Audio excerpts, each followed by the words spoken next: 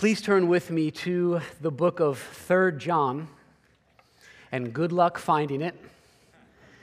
Although, for many of us, we have been in a series on the book of 3 John, and today we conclude that series with the fourth and final sermon in this series, A Life of Love. And what a book 3 John is. 3 John has taught us the priority of love. It has taught us the value of partnership in mission, generosity, hospitality, and it's taught us how to think about troublemakers in the church.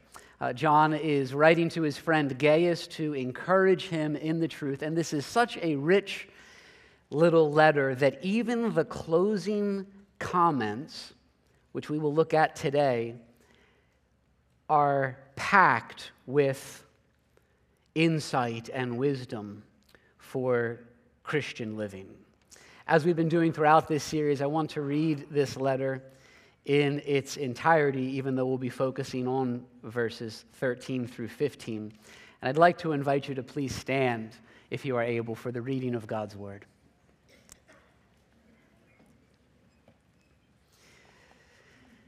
This is God's holy and authoritative Word. The elder to the beloved Gaius, whom I love in truth. Beloved, I pray that all may go well with you, and that you may be in good health as it goes well with your soul. For I rejoiced greatly when the brothers came and testified to your truth, as indeed you are walking in the truth. I have no greater joy than to hear that my children are walking in the truth. Beloved, it is a faithful thing you do in all your efforts for these brothers, strangers as they are, who testified to your love before the church. You will do well to send them on their journey in a manner worthy of God. For they have gone out for the sake of the name, accepting nothing from the Gentiles. Therefore, we ought to support people like these, that we may be fellow workers for the truth. I have written something to the church, but Diotrephes, who likes to put himself first, does not acknowledge our authority. So if I come, I will bring up what he is doing, talking wicked nonsense against us. And not content with that, he refuses to welcome the brothers and also stops those who want to and puts them out of the church. Beloved, do not imitate evil, but imitate good. Whoever does good is from God. Whoever does evil has not seen God. Demetrius has received a good testimony from everyone and from the truth itself. We also add our testimony, and you know that our testimony is true. I had much to write to you, but I would rather not write with pen and ink. I hope to see you soon, and we will talk face to face. Peace be to you. The friends greet you. Greet the friends, each by name. May God bless the preaching of His word, and you may be seated. The technological advances of recent decades have been incredible. In the early 80s, I was born in 80, and in the early 80s, most homes didn't yet have a computer. It wasn't until 1993 that electronic mail was called email, and it wasn't until 2007 that the iPhone was introduced. Some of you kids who are here don't even know what it is to hear the sound of the AOL dial-up as you are getting ready to do your email. In his 1982 book, John Stott, he wrote a book in 1982. It's called I Believe in Preaching. He wrote these words that are remarkable and prophetic. He says, "It is difficult to imagine the world in the year 2000 by which time versatile microprocessors are likely to be as common as simple calculators are today. This will lead to the probable reduction of human contact as the new electronic network renders personal relationships ever less necessary. In such a dehumanized society, the fellowship of the local church will become increasingly important, whose members meet one another and listen and talk to one another in person rather than on screen. In this human context of mutual love, the speaking and hearing of the Word of God is also likely to become more necessary for the preservation of our humanness, not less. That was amazingly 1982, and Stott saw it coming. The reduction of human contact due to technology and the increased importance of personal interaction. Now, John says in verse 13 of our text, I had much to write you. And we've seen some of what is on his heart, but he hasn't communicated it all. He has prayed and commended the beloved Gaius in verses 1 through 8. He prays for him. He thanks God for him, for his hospitality, for welcoming these fellow workers. Last week, we saw him talk about Diotrephes, the troublemaker, verses 9 and 10. Verse 11 makes clear that we are to be imitators. In fact, we are all imitators. The question is who or what will imitate us, will influence us, and who will we imitate? Beloved, it says, do not imitate evil. Don't be a Diotrephes, but imitate good. And then he says, whoever does good is from God. So he wants them to do good, but doing good is not how we achieve salvation. It is what reveals, as John explains in 1 John in great depth, it is what reveals that we have been born of God. Those who have been brought from death to life and born of God are then those who go on to do good. We're not saved by the good works that we do, but those who are saved by grace alone, through faith in Christ alone, are a people who are devoted to doing good. And then verse 12 gives a brief commendation of a man named Demetrius. These and many other points could have been greatly expounded. He says, I had much to write to you. And it's no surprise, given the situation in the church, that he has much to write to him. There is much on his mind. He has other things he wants to say, and there is a lot to be said. So why then, John, did you write the shortest letter in the New Testament? Why not write more thoughts? You have so much to say. Well, the reason that he doesn't write at greater length is because he is wise. His brilliance lies in his brevity. He says, verse 13, I would rather not write with pen and ink. Verse 14, I hope to see you soon, and we will talk face to face. He explains his brevity by pointing out the inherent limitations of written communication. What we have in these last 3 verses are some valuable insights into healthy relationships and strong friendships in our own lives. And I want us to consider these lessons together in these final verses. The first point is this: we were made for face-to-face interaction. We were made for face-to-face interaction. It's interesting, the letter of 2 John ends in a similar way to the way that we find here, with an emphasis on the joy of in-person fellowship. In 2 John verse 12, he says, though I have much to write to you, I would rather not use pen and ink. Instead, I hope to come to you and talk face-to-face so that our joy may be complete. There is more joy in face-to-face interaction than in doing email. And all God's people said, amen. There is more joy in a hug than in looking at a screen. God has made you in such a way that the completion of your joy depends on the physical presence of other people. And isn't it the case, and I find it to be true, that when I am stressed, that when I am heavy-hearted, that when I am burdened and weighed down, that when the cares of my heart are many, so often it is the presence of other believers. It is the presence of the beloved of the Lord who bring peace and joy and perspective into my life. John is a model of pastoral care and relationships for us. He says, it wouldn't be wise for me to try to accomplish too much in writing. Face-to-face is far better. Let's wait and let's talk.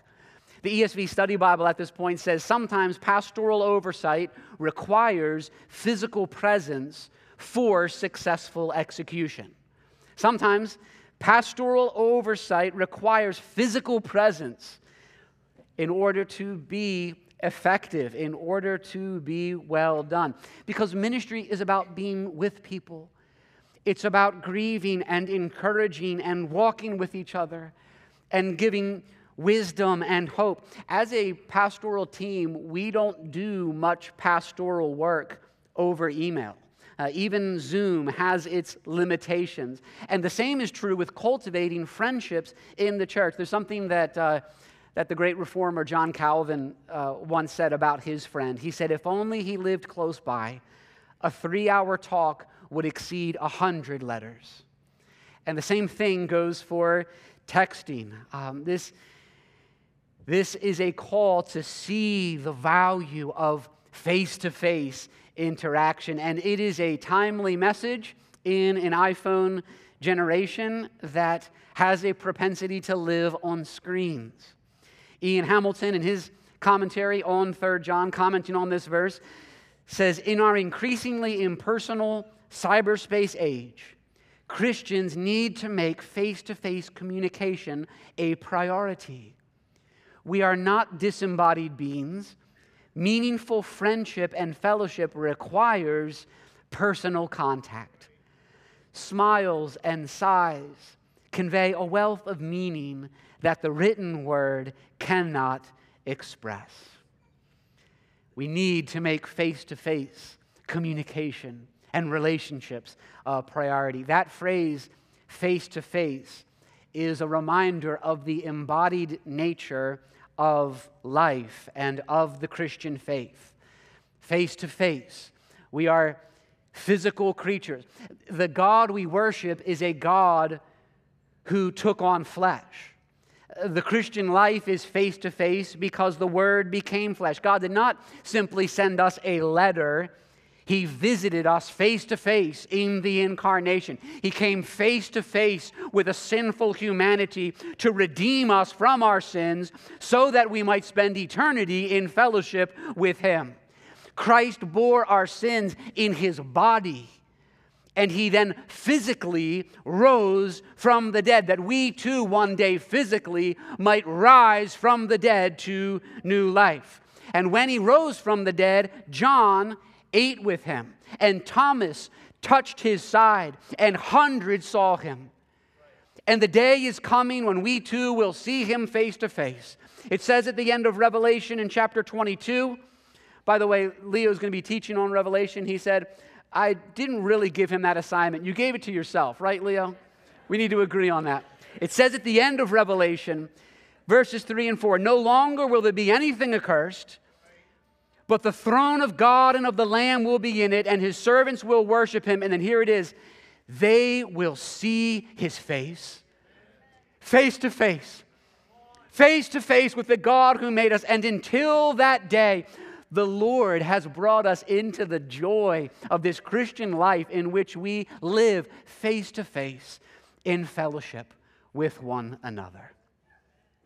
A second lesson from these final greetings: the peace of Christ can reign even in difficult times. The peace of Christ. And I have prayed that each one of you would experience this peace today. You know the situation John is writing into. We looked at it, the turmoil that was there in the church. Diotrephes is making such a mess of things. Good people are being kicked out of the church. There's this power struggle. These traveling workers are being rejected by some. Gaius himself is wondering if he's going to find himself kicked out of the church for extending hospitality. And John, who has apostolic authority, is not there. He's not present.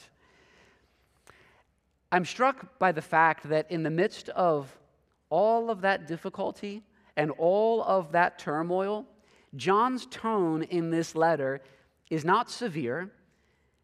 It's not alarmist. He's not anxious. His letter is full of joy and encouragement and gratitude and love. He is full of the peace of the Lord. And here is part of his final instructions to Gaius as he faces this mess of a situation with all of this relational tension and conflict that Gaius was facing. Verse 15, peace be to you. The church is a mess. Relationships in your life are a mess. You don't know how that situation is going to play out in your life. Peace be to you. Where have we heard that phrase before? Peace be with you. Those words have special meaning for John because he first heard them from his Savior. He would have heard them, among others, from his Savior, spoken by Jesus himself after his death and resurrection. In John 20, John records this: on the evening of that day, the first day of the week, the doors being locked where the disciples were for fear of the Jews, Jesus came and stood among them and said to them, peace be with you. John was there. When he had said this, he showed him his hands and his side, and his disciples were glad when they saw the Lord. Jesus said to them again, peace be with you. And then John records that 8 days later, Jesus appeared to Thomas. John 20, verse 26, and again he says, peace be with you. John could hear those words being spoken over him by the Savior who had died and risen for him. And because he heard it, he would never hear or speak those words the same way again. Peace be with you is a phrase packed with resurrection life and with eschatological meaning and with Christian hope. It's not a throwaway phrase. Peace be with you. We end our services with a benediction, a word of blessing. And by the way, I am so encouraged by how you as a congregation respond to the various elements that we have in our service. We have sought to be devoted to the public reading of Scripture and to have responsive calls to worship at times. I find my heart so filled with joy and thankfulness today for how God's met with us in this service and for how you embrace these various elements of how we are edified and how God meets with us. One of those elements is that we end our service with a word of blessing, a benediction, and that practice goes all the way back to the Aaronic blessing of number 6. The Lord bless you and keep you. The Lord make his face to shine upon you and be gracious to you. The Lord lift up his countenance upon you and give you, what is it? Peace. Give you peace. Be with you. As you go out into peace, may this peace be experienced in your life. Not just peace in the gathering, but peace, but a life of peace. And how appropriate in this letter that is addressing conflict and strife to remind us of the peace of Christ. Leon Morris explains that this peace is not a negative term meaning the absence of war and conflict. It is rather a positive term evoking the blessing of God. And friends, what I want to remind each one of you of today is that in Christ and because of Christ, this peace is available to you today. This peace doesn't mean that the war and the conflict go away. It doesn't mean that your financial situation improves and there's no longer financial anxieties and strain. It does not mean that there is no longer a diatrophies in your life. It doesn't mean that your kids will become angels. It doesn't mean that chronic pain and headaches will go away. Rather, the peace of God means this, that God himself is with you as your God, and that he will bless you with the presence of himself. That he will give peace, that he will give joy, even as you walk through the darkest valley. We face many trials in this life, but we have a good shepherd who is with us, who has promised us his peace. And so when we say, peace be with you, it's not simply a word that is spoken as a kind thought. It is channeling the promise of God to have his peace dwell in his people. That having peace with God, objectively, we would be a people who experience subjectively the peace of God as we move through this fallen world with all of its turmoil, with all of its difficulty, with all of its trials, with all of its loss and tears. Peace be with you. The peace of Christ can reign in our hearts and in our lives, even in the most difficult of times. A third and final lesson that we learn from this close, we're just looking at each one of these verses here, and this is the very end. The local church should be full of real friends. The local church, our church family, should be full of real friends. The letter ends, John 15, on this theme of friendship. The Bible has something to say about friendship. The friends greet you, greet the friends, each by name. So what John's saying, John and his co-workers are genuine friends of theirs. The friends greet you. And then beyond that, John is not only friends with Gaius, but broadly with the entire church. Greet the friends, each by name. And this broad definition and understanding of fellowship that is taught in Scripture in these verses is very important to understanding friendship in life. John emphasizes the personal, individual nature of these relationships as well. Each member of the flock matters. Each is mentioned. Each one is to be greeted.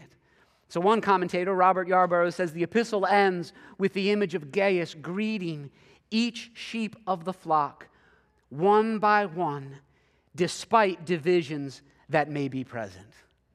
That's what this letter ends with, and what a beautiful picture it is.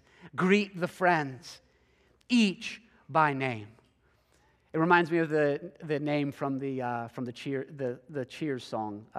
Sometimes you want to go where everybody knows your name, and they're all so glad you came. You want to go where everyone knows. Greet the friends, each by name. This is God's design for the church. Now, in a church our size, not everyone will know your name, and we all have limited relational capacity, but there will be in the church many who know your name. And they will greet you, and they will open their hearts to you, and they will number you among friends, and pastors will care for you. Here is a place in the church of Christ where you can truly and fully belong. A place where you can find real community, a place where you can find real friendship. Here, Naomi's find Ruth's.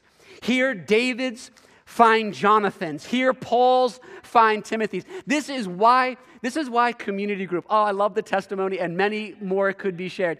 Community group matters so much to me. If all you know of the church is what you experience on Sunday mornings, you really only know like half of the church. Because where we do this, when I go to community, that's where we greet each by name. At a community group meeting last week, sitting on the Donahue's back porch as we're talking about gratitude in our lives.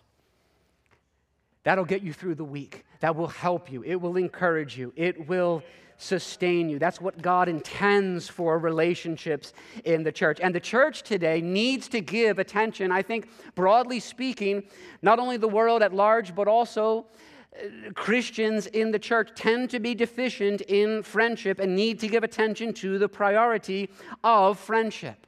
There was one video game that was advertised by saying, "Don't have any friends? Don't worry. With this game, you won't need any." No, not. We will always need friends. I saw a recent comedy video that made the rounds. You may have, so it was two comedians who were acting, but the guy was doing a fake podcast just so he could have a friend. And so it picks up, he's like, "Well, I appreciate you coming in on the podcast. It's been fun. Hope you can come back." And then he pauses and says, "I feel like I need to be a little honest with you. I don't have a podcast, and this is not a podcast we've been doing. And he says, I think I just wanted to talk with you and hang out, and I didn't know how to initiate that outside of the context of a podcast.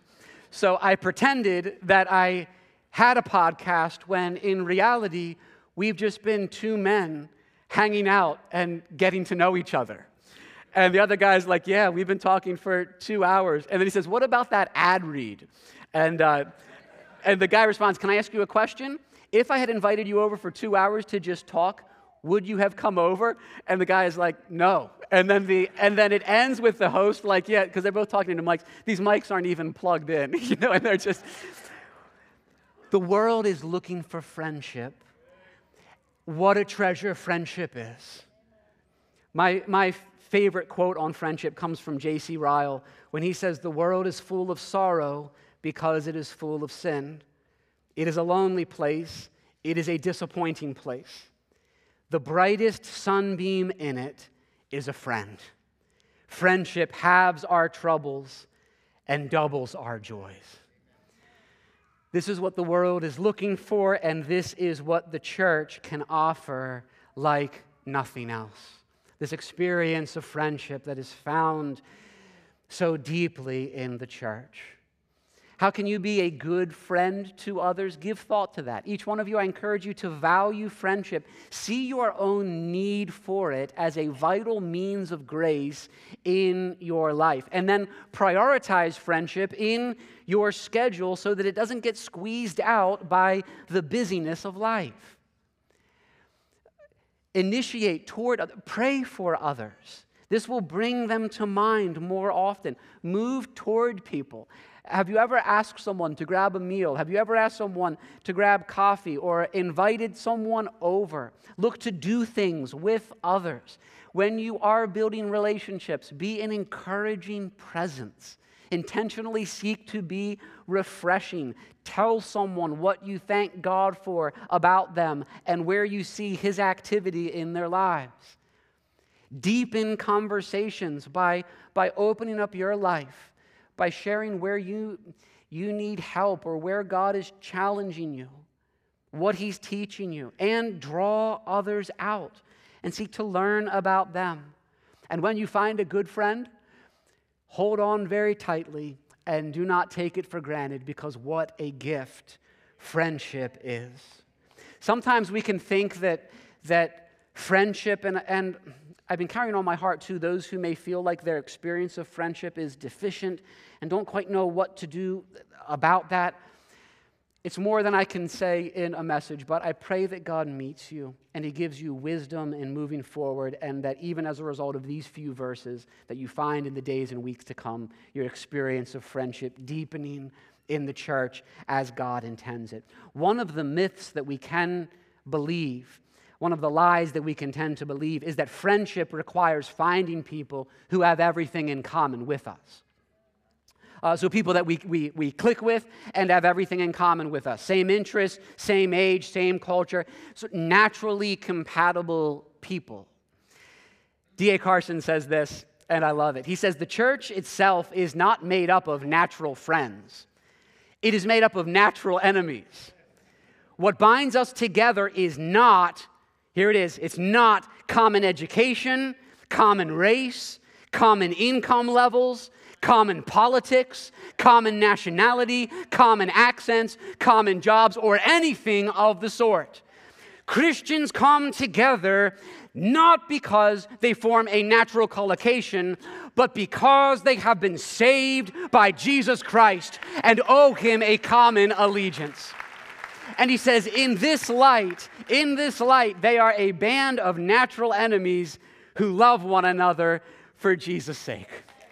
That's a vision of what the church is called to be in its relationships, in its friendships. And do you know what we have in this room? Friendships. By the grace of God, friends who love each other for Jesus' sake, who are bound together by His blood. We are the family of God, brothers and sisters in Christ, beloved friends who are linked by the love of God and are living for His glory. I shared with you the John Stott quote from 1982.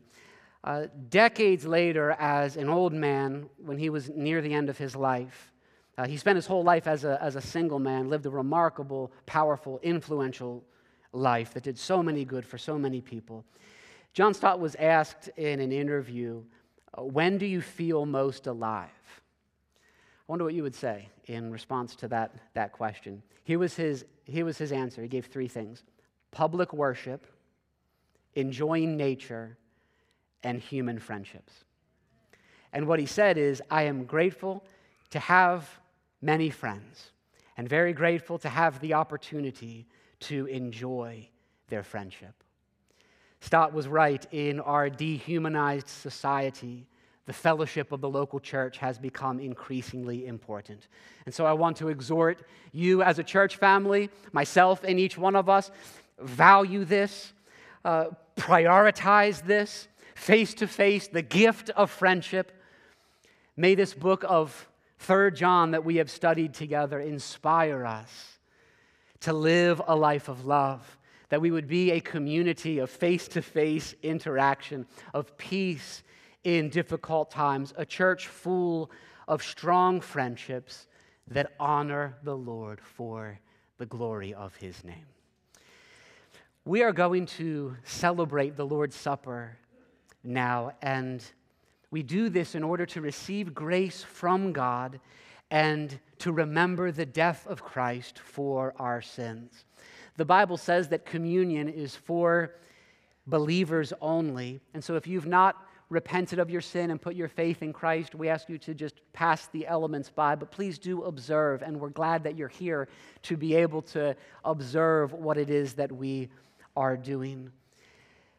The ushers can, yes, and are distributing the elements. When you receive those, you can just hold on to those. I'll give further instruction, and then we'll take them together.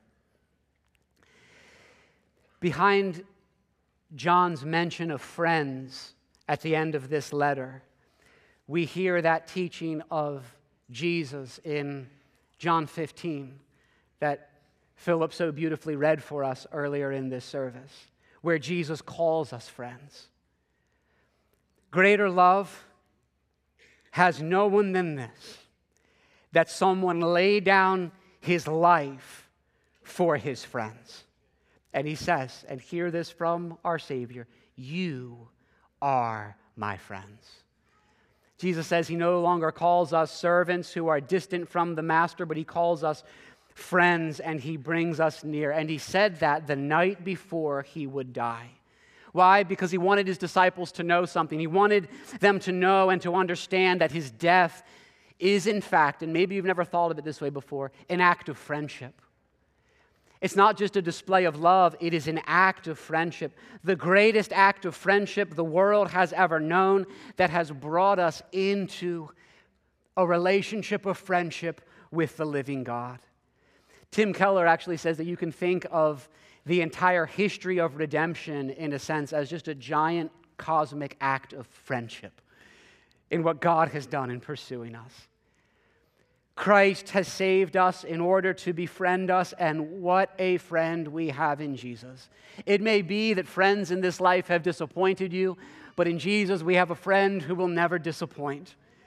To be a Christian is to know Jesus as the friend of sinners and to be numbered among His beloved friends. Never forget this, that you have a friend who died for you. You have a friend who died in your place. You have a friend who took the judgment that we deserve so that we might be reconciled to God and made friends with Jesus, that we might be brought into this community of friends here in the church, that we might be united in Christ to live a life of love. Christ is the greatest friend of all. And as we celebrate this Lord's Supper, we ought to remember that we are loved by Christ with the greatest love that the world has ever known, and that nothing can ever separate us from the love of this friend that we have in Jesus, who has loved us and who has joined our hearts together in love as friends in the body of Christ.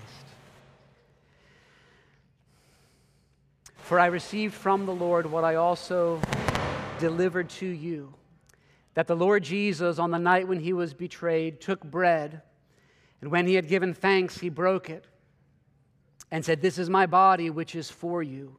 Do this in remembrance of me." Friends, let's take the bread.